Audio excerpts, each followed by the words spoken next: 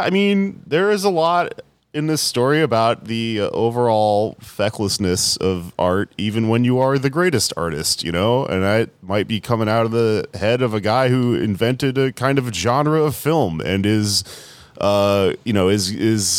heralded and liked, but is, ultimately understands what he does so well that he laments that it is really just dancing around on the cinder before it fucking falls apart, which is so like gloomy, but it is just one way of confronting your existence, though. And I mean, that's fine, but I think like, what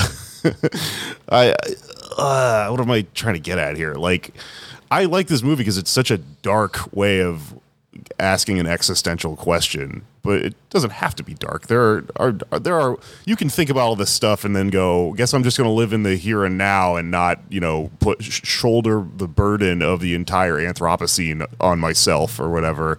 He clearly just does, though. Well, I think he's trying to really explicitly say that body horror isn't cool. He's not doing it because it's cool and fun. Well, I think it's cool. And he doesn't think it's cool and fun that you're going to the horror movie marathon and you've got your Repulsion t-shirt and you listen to grindcore or whatever.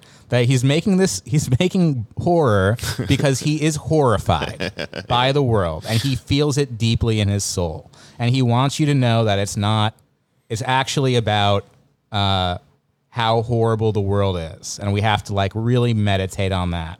Yeah. And he's not trying to make a fun movie about it. I know, but... And this is, and it's interesting that he goes back to body horror after his last three movies. I don't know when his last body horror movie was, but his last three movies were Maps to Stars, which is like this brutal indictment of Hollywood. A Dangerous Method, which is about Sophia Spielrein, who was this protege of Jung and Freud, who I don't know much about her, but it's a fascinating movie about about BDSM and psychology and like competition between men and that kind of thing. I haven't seen it in a while, so I can't fit in with this.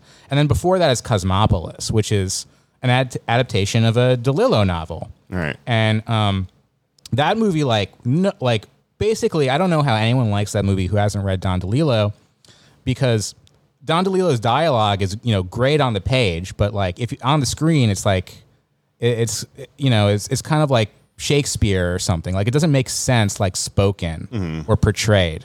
And so that movie is these long, like DeLillo writes in these long monologues, kind of these like essays. One character will talk for like 3 pages, like making this weird postmodern reflection on things of American culture. And so the whole movie is Robert Pattinson driving around a limo in Manhattan, and there's like riots and crime and sex going on around him, and he's just like looking at things and reflecting and get people getting in and out of the limo. And so I think these movies were Cronenberg trying to express that my movies aren't about body horror. I'm trying to tell you things about the world as I see them. And those movies, I don't know if they bombed, but, he's not known for those movies. Right. So this is maybe like a meta commentary on his own, like, career up to that point. Definitely, yeah. I think this is him showing us, like, who he is and how he feels. Yeah. I like it.